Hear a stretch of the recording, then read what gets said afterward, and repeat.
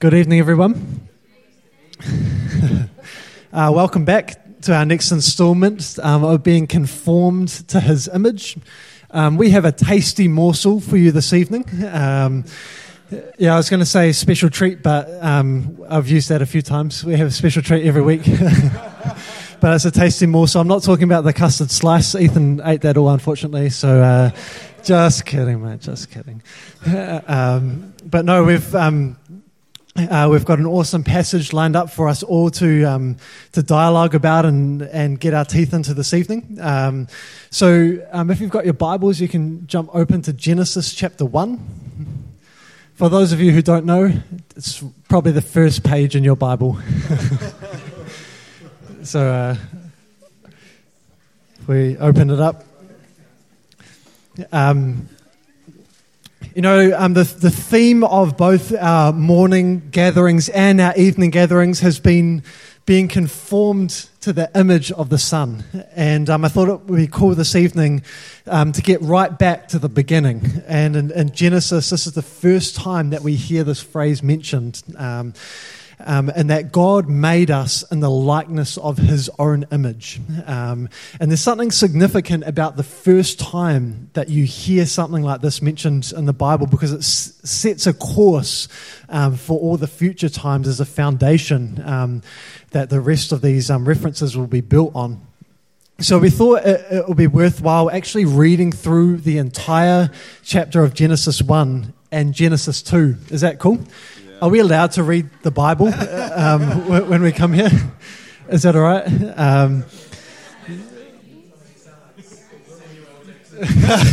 I actually have an audio Bible with Samuel L. Jackson on it, so I'll give it a go. Yeah, it starts off like this. In the beginning, God. All right, that's as much as I've got. Chris, you want to take it away? But no, it might take us 5 minutes to read through Genesis chapter 1 and Genesis chapter 2, but I really think it's worthwhile because it'll set the context for tonight. And Chris and I were just talking before, it feels like the entire gospel is contained within Genesis. So let's take the time just to read through it, and then we'll get into our panel discussion. Cool? You don't have to read it in your Bible. You might find it easier just to listen to these words. But if you really want to just make sure that it's correct, then you can look in your Bible too. All right. Do you want to read the first chapter? Do you want to read the first chapter, Chris? And I'll read the second chapter. Cool. In the beginning. Oh, sorry. I was going for Morgan Freeman. So Morgan Freeman, sorry. Morgan Freeman. All right, here we go. In the beginning, God created the heavens and the earth. The earth was without form and void, and darkness was on the face of the deep, and the Spirit of God was hovering over the face of the waters. Then God said, "Let there be light," and there was light. And God saw the light, that it was good, and God divided the light from the darkness. God called the light day, and the darkness He called night. So the evening and the morning were the first day. Then God said, "Let there be a firmament in the midst of the waters, and let it divide the waters from the waters." Thus God made the firmament and divided the waters which were under the firmament from the waters which were above the firmament, and it was so. And God called the firmament heaven. So the evening and the morning were the second day. Then God said, "Let the waters under the heavens be gathered together into one place, and let the dry land appear." And it was so. And God called the dry land earth, and the gathering together of the waters He called seas. And God saw that it was good. Then God said, "Let the earth bring forth grass, the herb that yields seed, and the fruit tree that yields fruit according to its kind, whose seed is in itself on the earth." And it was so. And the earth brought forth grass, the herb that yields seed according to its kind, and the tree that yields fruit, whose seed is in itself according to its kind. And God saw that it was good. So the evening and the morning were the third day. Then God said, "Let there be lights in the firmament of the heavens to divide the day from the night, and let them be for signs and seasons and for days and years. And let them be for lights in the firmament of the heavens to give light on the earth." And it was so. Then God made 2 great lights, the greater light to rule the day and the lesser light to rule the night. He made the stars also. God set them in the firmament of the heavens to give light on the earth, and to rule over the day and over the night, and to divide the light from the darkness, and God saw that it was good. So the evening and the morning were the 4th day. Then God said, "Let the waters abound with an abundance of living creatures, and let birds fly above the earth across the face of the firmament of the heavens." So God created great sea creatures and every living thing that moves, with which the waters abounded according to their kind, and every winged bird according to its kind, and God saw that it was good. And God blessed them, saying, "Be fruitful and multiply, and fill the waters and the seas, and let birds multiply on the earth." So the evening and the morning were the 5th day. Then God said, "Let the earth bring forth the living creature according to its kind, cattle and creeping thing and beast of the earth, each according to its kind." And it was so. And God made the beast of the earth according to its kind, cattle according to its kind, and everything that creeps on the earth according to its kind, and God saw that it was good. Then God said, "Let us make man in our image, according to our likeness. Let them have dominion over the fish of the sea, over the birds of the air, and over the cattle, over all the earth, and over every creeping thing that creeps on the earth." So God created man in his own image. In the image of God he created him, male and female he created them. Then God blessed them, and God said to them, "Be fruitful and multiply, fill the earth and subdue it. Have dominion over the fish of the sea, over the birds of the air, and over every living thing that moves on the earth." And God said, "See, I have given you every herb that yields seed, which is on the face of all the earth, and every tree whose fruit yields seed, to you it shall be for food. Also to every beast of the earth, to every bird of the air, and to everything that creeps on the earth in which there is life, I have given every green herb for food." And it was so. Then God saw everything that he had made, and indeed it was very good. So the evening and the morning were the 6th day. Thus the heavens and the earth were completed, and all their hosts. By the 7th day God completed his work which he had done, and rested on the 7th day from all his works which he had done. Then God blessed the 7th day and sanctified it, because in it he rested from all his works which God had created and made. This is the account of the heavens and the earth when they were created, in the day that the Lord God made earth and heaven. Now no shrub of the field was yet in the earth, and no plant of the field had yet sprouted, for the Lord God had not sent rain upon the earth, and there was no man to cultivate the ground. But a mist used to rise from the earth and water the whole surface of the ground. Then the Lord God formed man from the dust of the ground and breathed into his nostrils the breath of life, and man became a living being. The Lord God planted a garden towards the east in Eden, and there he placed the man whom he had formed. Out of the ground the Lord God caused to grow every tree that is pleasing to the sight and good for food. The tree of life also in the midst of the garden, and the tree of the knowledge of good and evil. Now a river flowed out of Eden to water the garden, and from there it divided and became 4 rivers. The first was Pishon. It flows around the whole land of Havilah, where there is gold. The gold of that land is good. The bdellium, the onyx stone are there. The name of the second river is Gishon. It flows around the whole land of Cush. The name of the third river is Tigris. It flows east of Assyria. And the 4th river is the Euphrates. Then the Lord God took the man and put him into the garden of Eden to cultivate it and keep it. The Lord God commanded the man, saying, "From any tree of the garden you may eat freely, but from the tree of the knowledge of good and evil you shall not eat. For in the day that you eat from it, you will surely die." Then the Lord God said, "It is not good for man to be alone. I will make him a helper suitable for him." Out of the ground the Lord God formed every beast of the field and every bird of the sky, and brought them to the man to see what he would call them. And whatever the man called a living creature, that was its name. The man gave names to all the cattle and all the birds of the sky and to every beast of the field. But for Adam there was not found a helper suitable for him. So the Lord God caused a deep sleep to fall upon the man, and he slept.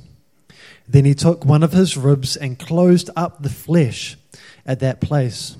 The Lord God fashioned into a woman the rib which he had taken from the man and brought her to the man.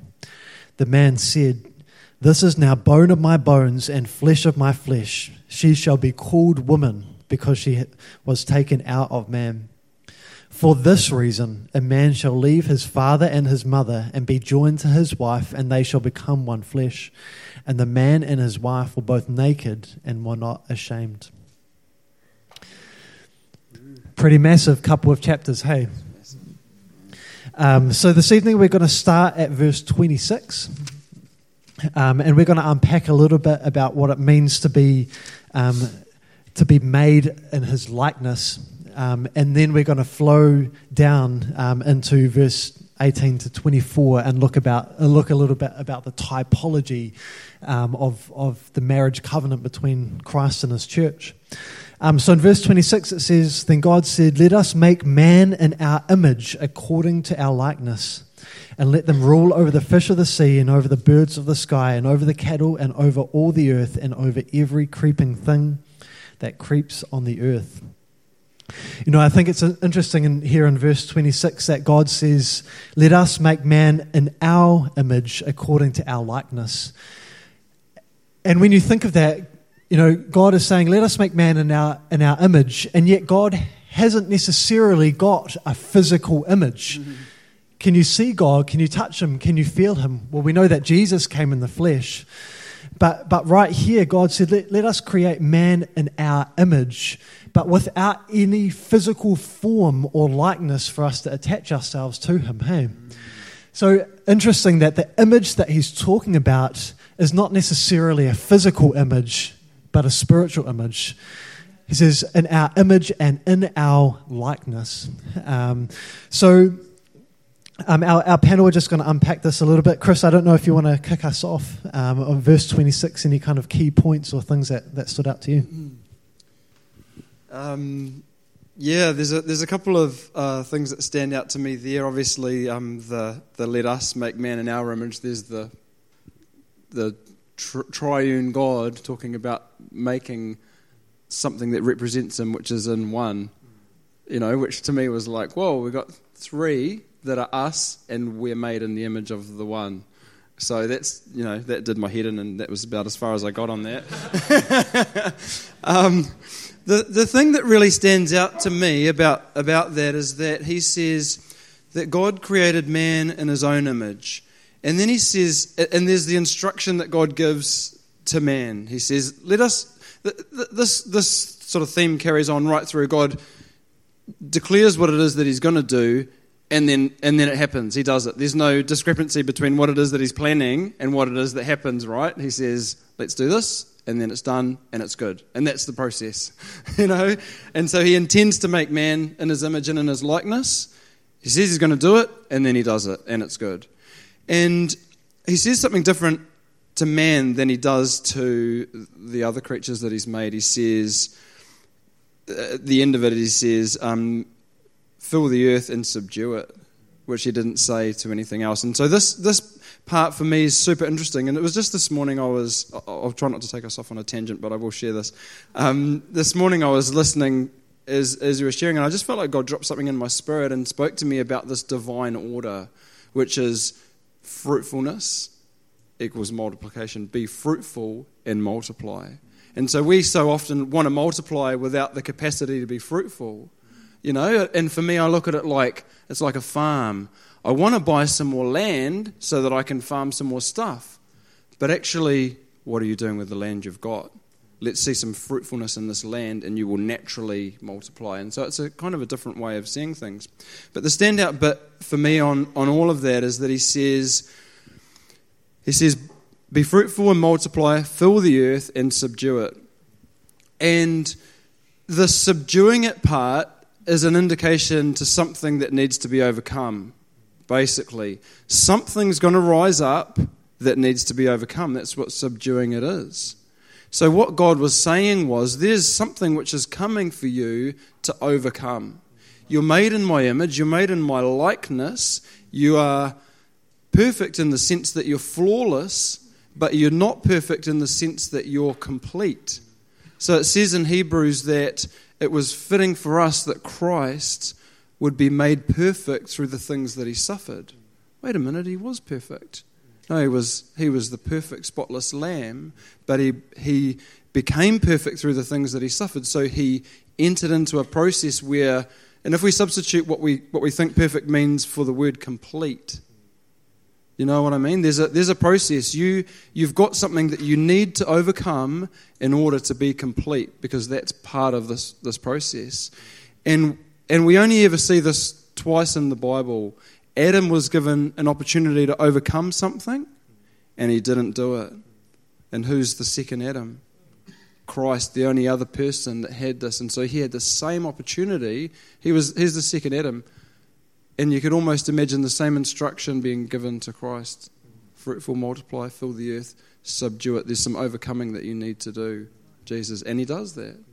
And that's the image of Christ represented. So Adam didn't quite make it, and Christ did it. And I think that's massive, because even the scriptures that, say that we're to be perfect and complete, lacking in nothing. Hey, it can be so easy to think that perfection is you always tick the box, you do all the right things. But actually, like you're saying, the word perfect, particularly in the Greek, it means completeness and maturity, right, as opposed to nailing everything, right? Yeah. And I think flawless. That's right. And I think to me, this is, it talks about being made in the image of God. And that word image, actually, it means phantom, like a shadow. It's like a prophetic picture of who we're to become. But when it talks about Christ being in the image of the invisible God in Colossians, that word image actually means fullness and substance, And so, that's awesome. we were like God's creation of us, like you said, is that there was... it's essentially as a prophetic shadow of saying, this is who I've always predestined you to be. Now, Adam had an opportunity through relationship with God to grow up into the fullness of that image, and to become mature and complete, And so, and even Christ, if Christ needed to mature, how much more for us, That's it. Exactly. Yeah. And it's the same for us, right? We're called to be overcomers. And so, just making sure that we're focusing on this, being found in the likeness of Christ. This is, for me, such a standout piece, because he says, if they've done this to me, they're going to do this to you. If this is my journey, this will be your journey as well. This is what I've had to do, overcome some things. You're going to have to be like me and overcome some things as well. And we see this bride that we're going to talk about later is an overcoming bride. The bride has made herself ready, Absolutely.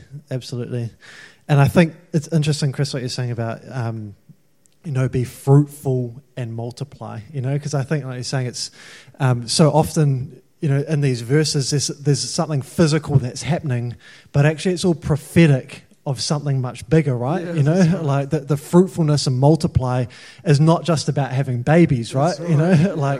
Like God's, like, can you imagine, like this is God's eternal word and his eternal purpose, and his first commissioning is going to have babies, It's like this, but it can seem like that when all you hear is earthly, natural, physical, But what if the fruitfulness and the multiplication wasn't just of earthly things? What if the multiplication was of his image, And what if the fruitfulness was an authentic, dynamic, genuine growth up into the mature image and full stature of Christ, And all of a sudden the scriptures are not just physical.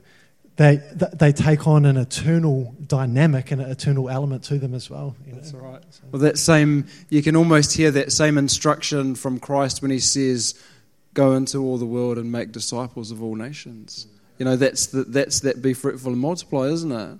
And again, disciples of all nations. We're talking about fruitfulness that leads to multiplication, not go and make converts, I feel like a real good example for me is kind of playing out in the workplace at the moment. And it's like annual performance review time.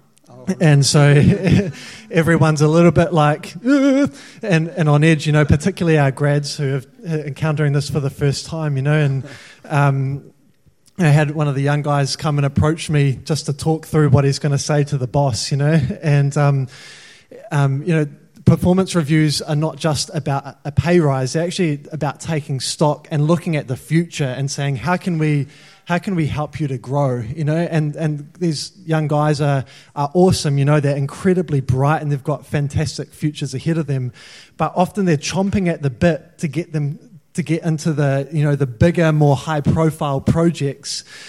And yet, like throughout this process, there's a conversation that I keep having with some of these young guys. It's like you want to take on this responsibility. What about being fruitful and multiplying what it is that you're currently engaged in? And without that perspective of actually fruitfulness is more important than the actual physical expression of what that takes. It's not about the position. It's about the posture, right? And I think it can be so easy if that's not your motive, that anything that says, hey, like this is who you can be, or this is a growth area. If your eyes are fixed on the position, then you're going to actually miss the opportunity for the fruitfulness that comes just through being. And I think to me, it's like, I wonder if we see our lives that way, like when we talk about maturity and we talk about growth, it'll either go one of two ways. It'll make us feel insecure that we're not where we should be, or it will empower us to move forward and to press up into, the fruitfulness that He's called us to, So it's not just about the external performance; it's actually about the inner world and the inner life, So. There's this passage that I love in Proverbs 13, and it says, "Much food is in the uncultivated land of the poor, and for lack of justice there's waste." And it talks about, like, you think if you're poor, you've got nothing. What have you got? And this passage here says that there's actually food in the uncultivated land. What it is that you have that you're not using. And I've often I feel like God has spoken to me about areas of my life that are lying dormant. And we often, the farming analogy is a really good one because we see it in terms of geography. We might go, I've got nothing, but I've got a section of land out there that I haven't turned over, isn't doing anything. And for lack of justice, there's waste. And we see a God that is just. He doesn't leave loaves and fishes just to rot on the ground. He goes and picks them up after they've been multiplied. And it's that same mentality. And for me, it's the shift between seeing lack or seeing abundance and seeing potential. And it says in 1 Corinthians that He's given us His Spirit so that we might know the things that have been freely given to us by God. Like that, to me, it's like that right there is like He has. It says, He has freely given us all things, and yet, like you said, they lie either dormant or we just can't see that they're there. We can't see what it is that He has given, and in not seeing, we don't live from it, right? Right. And so often it can be praying for God to give us this or give us that, or even give us more of Himself. And He's saying, well, actually, I've given you, what is it? He says, open your eyes, see the harvest is ripe for the picking, And I think that's what the Holy Spirit does. He opens the eyes of our heart to see what it is that has actually already been deposited and already has been given, so that we can live in it and live from it, So. And that's really the trick, isn't it? Like, the moment that... So when I first started to think about this, it was a few years ago that God started to speak to me about that theme of fallow ground and uncultivated land and the things that He's abundantly poured out or richly given.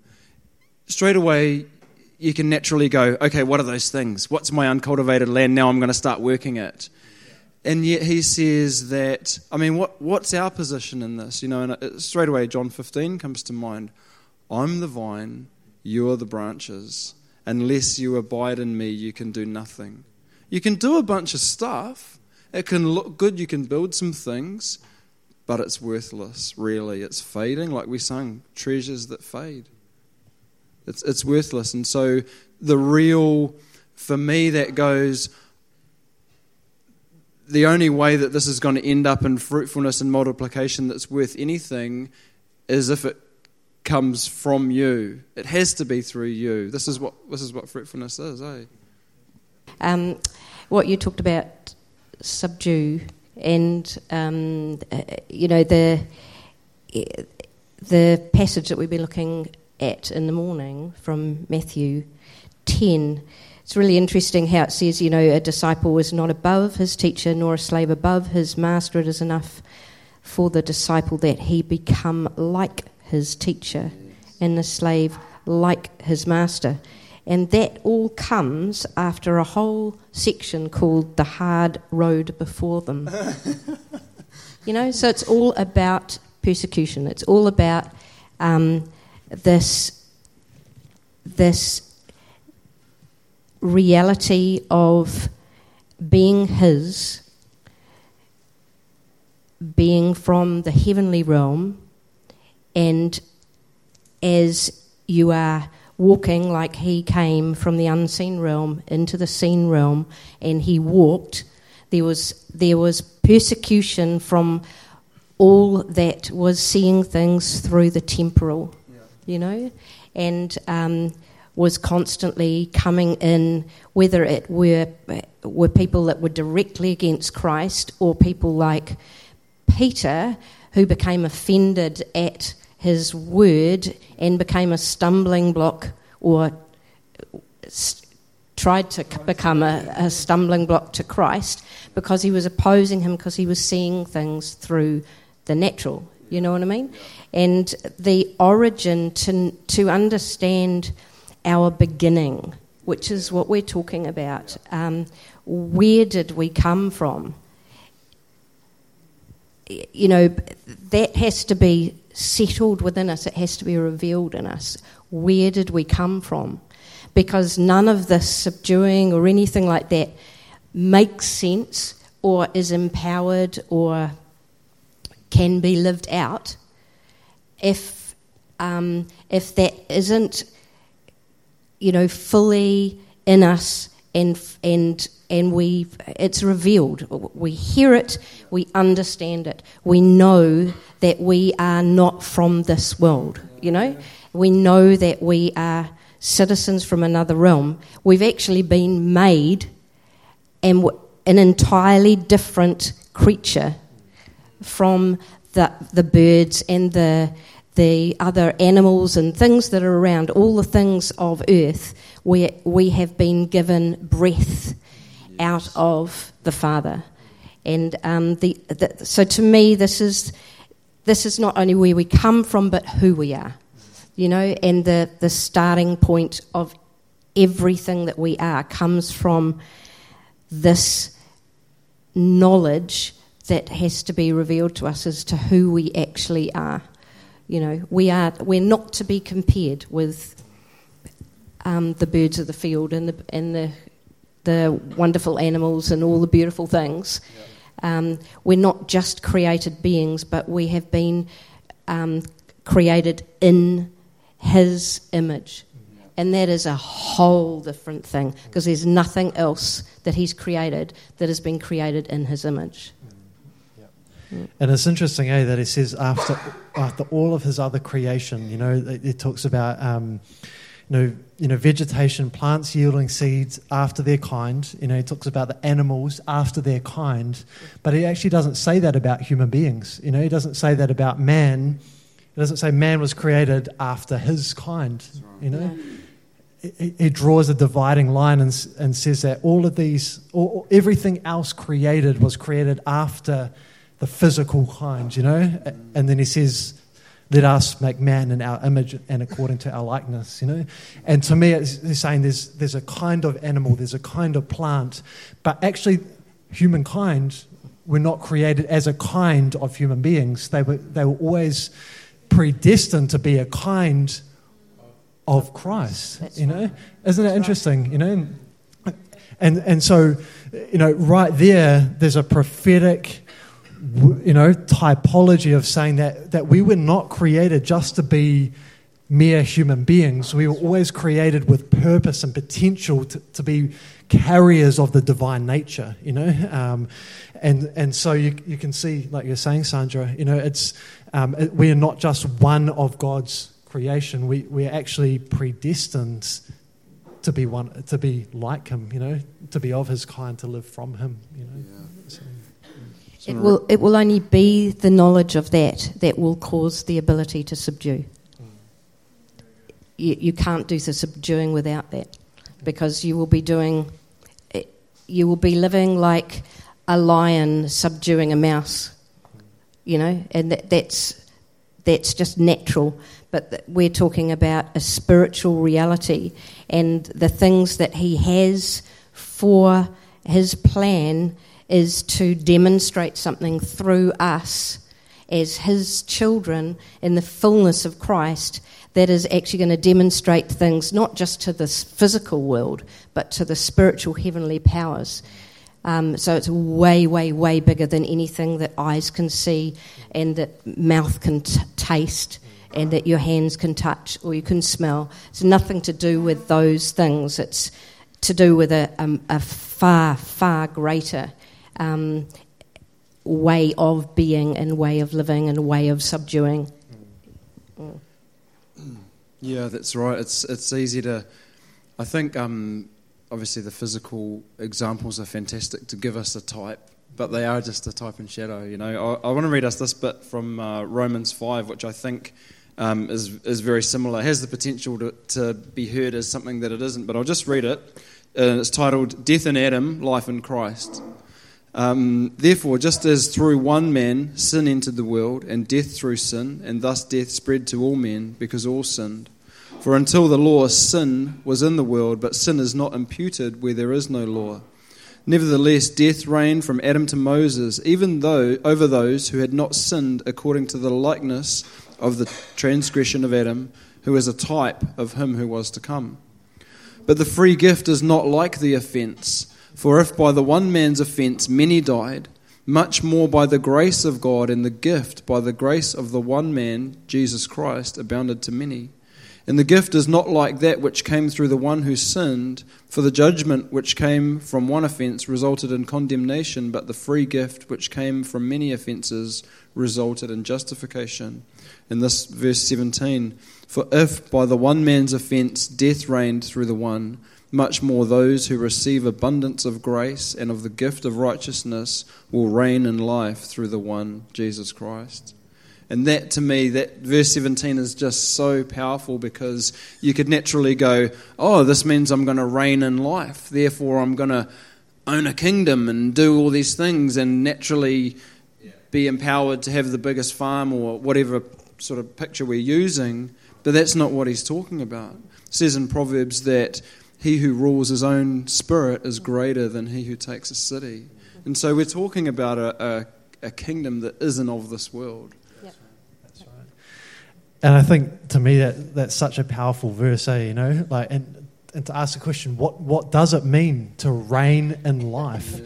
And what kind of life are we talking about? You know, what does it look like to have, you know, Christ's kingdom reign within us? You know, that we are literal overcomers. Yeah. You know, and to me, I feel like it's such an interesting typology that he's using of Adam. You know, he's saying, like, I think particularly even in Romans 6, you know, and he's saying, you know, that through one man's disobedience, the many became sinners, but through one man's act of obedience, the many became righteous, you know. Yeah. And I think, you know, when talking about reigning in life through Christ, it's like, I just think of, like, all of mankind has been infected with this thing called sin, right? You know, and when we are physically born, that is within us, when you say, you know, and it's not like we chose that necessarily. That was David talks about being conceived in iniquity, and none of us can get away from that. It's the reality that we were born into,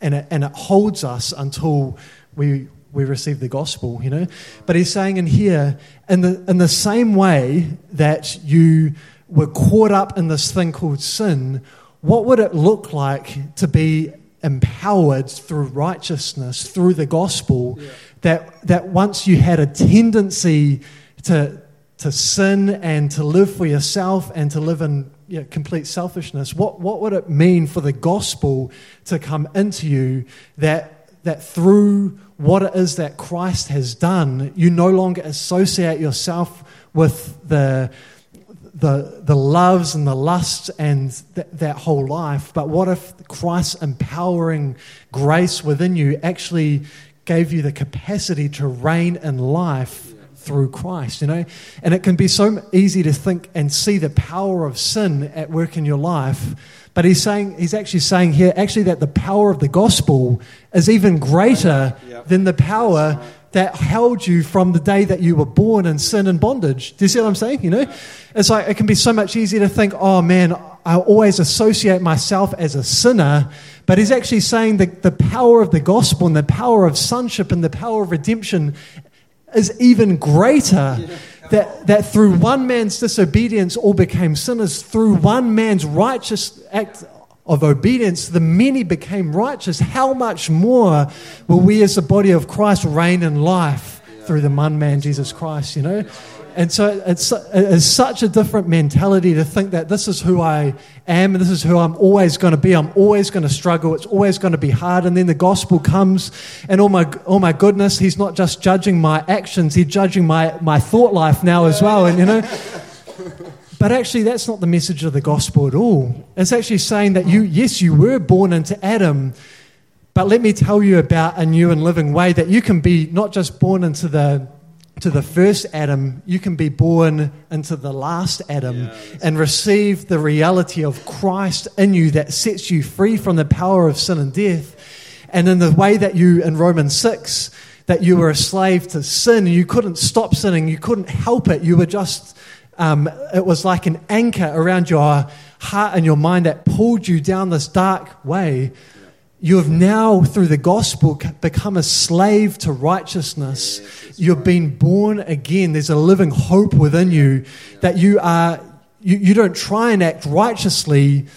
You're a slave to righteousness. You've been changed on the inside. You've received the reality of Christ.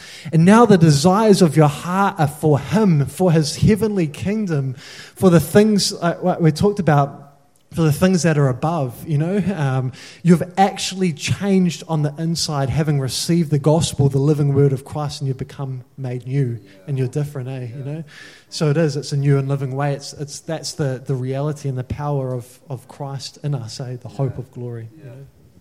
So. And then it actually says in Romans 8, that creation itself also will be set free from its slavery to corruption into the freedom of the glory of the children of God. And we're the first fruits, Because how can creation be set free if the church haven't been made free? It's like we are the first fruits of the resurrection, and He is coming back to rule and reign physically over this natural earth. Donald Trump is not going to be in power forever. There is a king that's coming to physically reign and to physically subdue the earth. But the kingdom that's come is now an internal, eternal kingdom that is here on the earth and is to be expressed through the church, And although we don't see the physical God, Christ's physical reign sitting on His throne and governing from Jerusalem now, it's almost as if the reality of that kingdom sits within us, And while the earth physically isn't subdued, we have been subdued. We have a king that sits on the throne of our hearts that governs our hearts and our minds and has us living from this kingdom place now before we see the fullness of that kingdom coming in a natural physical expression, which is prophesied about, And we need to be preparing for. but it's now and then, you know. So it's cool. Do we have any questions or thoughts or comments? You're welcome to make a comment, Melissa.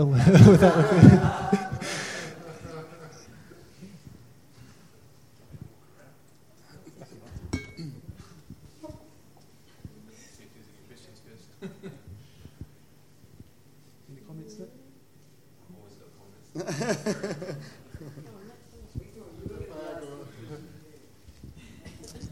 I was thinking about when Sandra first started speaking about us, this value we have that we're made in the image of God. And looking at it from this perspective of the fall, you know, Adam, and, you know, so in essence, all people are made in the image of God. But they're now a fallen image until they come into Christ through the gospel, through the power of gospel. And then we become the true image of God again, which we were always destined to be. Yeah. So it's that big thing where there's a before the world is ever created, God knows, thought of all of us. You know, like what we were talking about at the well the other day, exactly right. And then there's this reality that is in the heavenlies that is not outworked until we experience the gospel, and then become. So human life has value because it was created and designed by God, inherent value. So we value human life, whereas people that do not believe in God don't have necessarily a standard for human value. It's what you can do for someone else, whatever. But in God we do, but that true value doesn't express itself or come out until we're born again, because we have fallen nature, we have, you know, a fallen thing. So there's an essence of God, but there's not that fullness of it until we start coming into live out the gospel and grow in that. That's right. Yeah, I love that, Nick, because that's really it, and we are talking about that in the well as well, right? That we were chosen before the foundation of the earth, that we should be holy and blameless in Him. And so we have this little hiccup on the way, which is this sin issue, and the gospel is what sets us free from the sin issue to be who God originally intended us to be according to His original intention, you know, which is what we're talking about at the moment. So, yeah.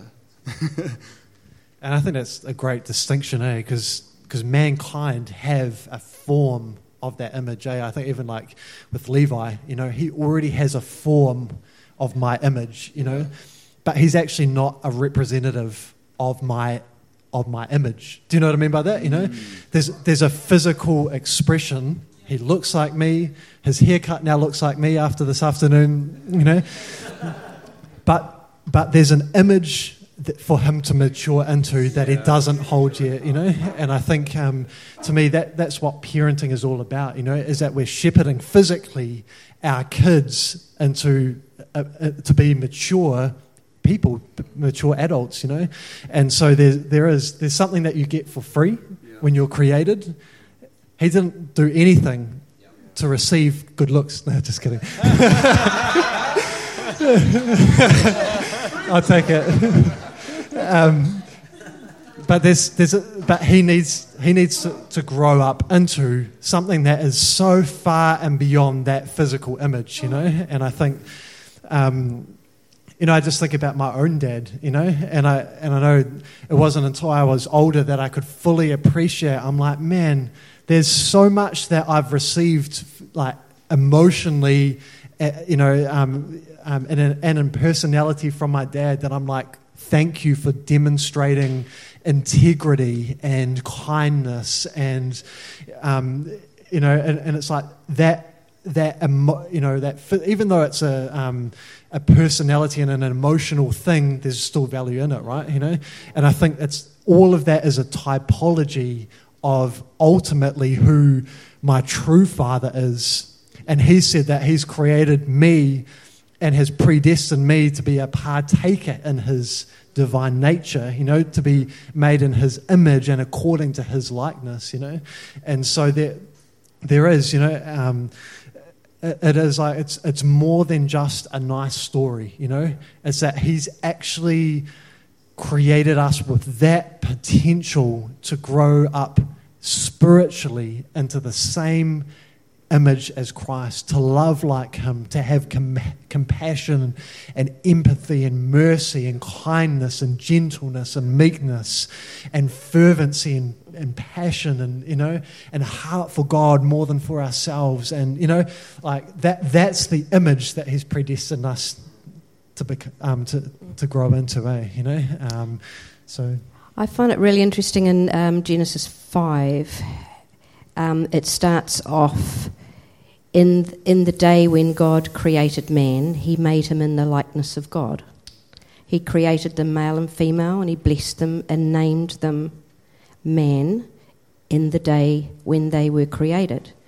And then listen to this. When Adam had lived 130 years, he became the father of a son in his own likeness, according to his image, and named him Seth. And the thing that this speaks to me is that flesh begets flesh, spirit begets spirit.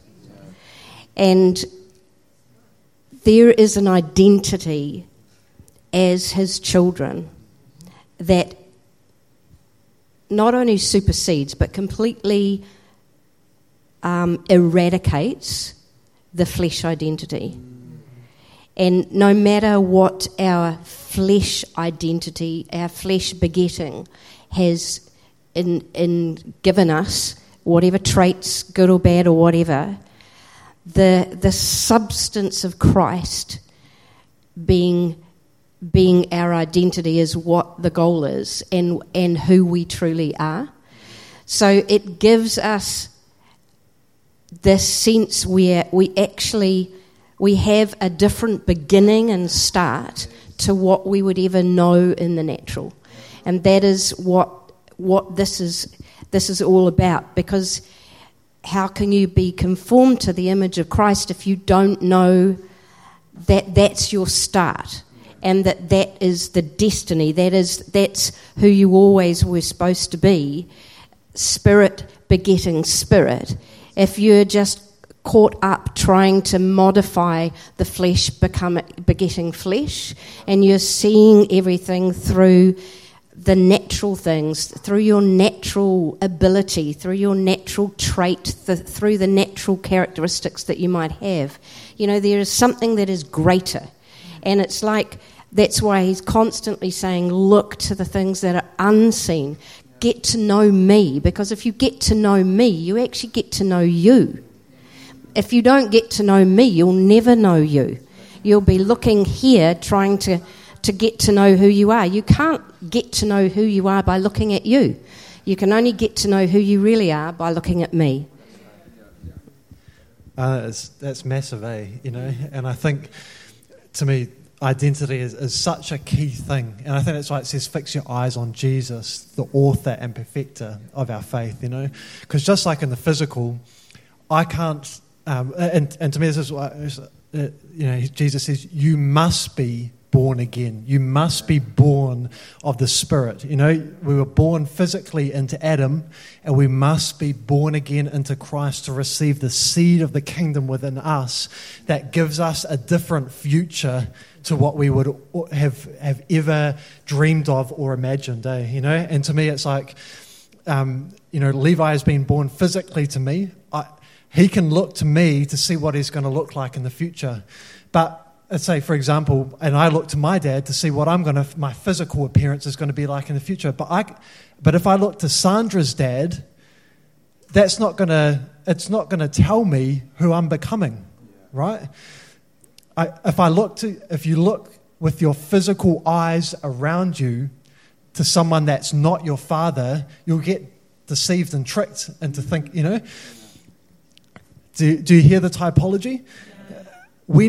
This is why knowing him, it says, we all with an unveiled face are beholding as in a mirror the glory of the Lord, are being transformed into that image with ever increasing glory. That he is the image that we are becoming, you know. And so if we ever get, like in terms of our identity, who we are, you know, and that's why he gives us revelation of who he is, and who he is then defines who we are, you know. Because physically, if Levi looks to me, he'll have a snapshot of who he's becoming. He can't look to any other person outside of who it was that created him, because it will give him a warped view and won't show him what his true identity is. And that's why we have to have a revelation of who God is. And when we're born again, we're on track if we are abiding in the vine, if we are entering and engaged in this process of transformation by the Spirit, of being transformed into his image with ever-increasing glory. I hope that typology makes sense, you know. And so much of it comes from what he says. So very often you will see children in the natural are formed by their parents' words. You know, their behaviour, their thoughts about themselves, all that. So what is greater than that? There is a Father who says stuff about us, you know, and does that supersede what our natural parents have said about us? You know, there's got to be one voice that we're listening to. You know, my sheep will know my voice. So that it cuts us away from and frees us from the wrong source. You know, because we can only come into who we are by listening to the one who actually made us and destined us, you know, predestined us before the foundation of the earth. Predestined us before our parents were even around, you know what I mean? It's an entirely different kind of view, because it's an eternal view, and it precedes and supersedes. That's why it's so important that we know whose we are and where we've come from. Identity is so critical in this. Mm-hmm. You know, I was just thinking about, was it Philip who said, "Show us the Father," to Jesus? And Jesus is like, "If you've seen me, you've seen the Father." Mm-hmm. You know, and he's not talking about, I look like my Heavenly Father physically. Mm-hmm. He's saying, I am the exact representation of my Father in his ways. If you need God to sign a check, I can sign a check on his behalf. I represent him 100% accurately, because I'm not about myself, I'm about him, which is his very ways. And I just think that's such a beautiful picture, because he calls us into that. He says, you're called to be like your Father, who makes it rain on the just and the unjust. You know, this is like Christianity 101 for us, right? And we're still walking this out. What does it look like to be like you in nature? You've made the way, and then there's this maturing, believing and walking this out, which looks like overcoming to me. Yeah. And while there's this physical thing going on, you know, even within God, you mentioned, Chris, about the Trinity, you know, Father, Son, and Holy Spirit. Three very different physical expressions of God, yet the same nature, eh? And I think we're called into that same nature, you know. And the picture that I had last week was almost like, you know, under our clothes you open up and it's like Superman, you know, like underneath there. And that's, to me, it's like that. That's who we are to be on the earth, you know. It's like those who, I'm physically Sam Willis on the outside, you know, but take a look into my inner world and you'll see that I'm not just a mere human being, you know. I've received a life within me that's greater than this earth, and I've actually got superpowers that are beyond this earth, you know. Yeah. Reigning in life, it sounds reigning in life through Jesus Christ, you know. And I just, you know, with my craft knife, rip open Christ's, oh, there we go. I've done that before. Chris's shirt, and it's like, oh, there's something more than what meets the eye. There's something in you that reigns, that governs, that's greater than just this physical flesh and blood thing that we see going on. It's not subject to the things of the earth the same way as mere humans are, right? That's right. We reign in life through Jesus Christ, because we've received a life source within us that's greater than this earth, So it's big stuff, eh? It's big stuff. Yeah. So, sorry, that's just a little secret about me. I just let you in on that. Secret, the Superman, secret identity, cat's out of the bag. No, I did. The other day I had to take Levi on the train in full Superman attire. He got it for his birthday, and he refused to get out of it. The pants, the top, and the mask. Oh, yeah. So tell me, was it you in full Superman attire? I had mine under the suit. Yeah.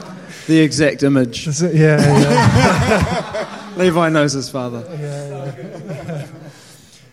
Cool. Do we have any more questions or comments or?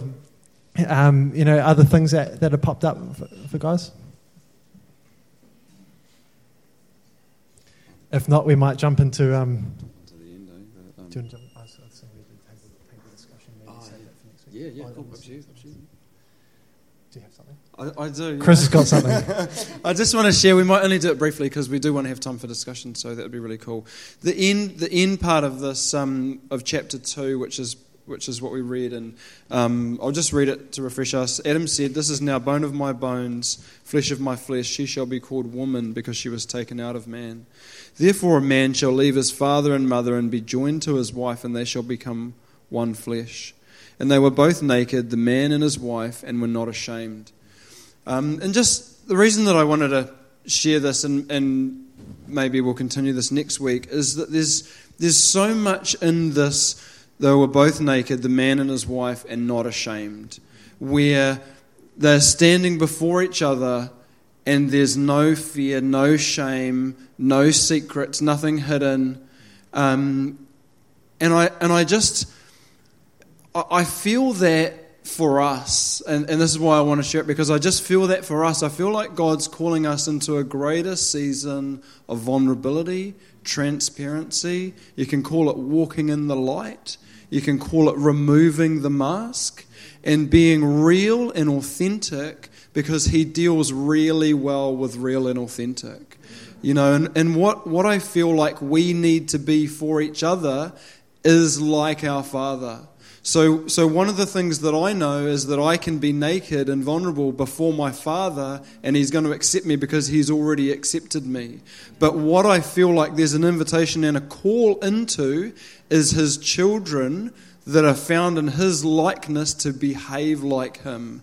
That means that we can be naked and vulnerable before one another, and we are loved first before anything else. So love has to be the preeminent, because love is what qualifies us.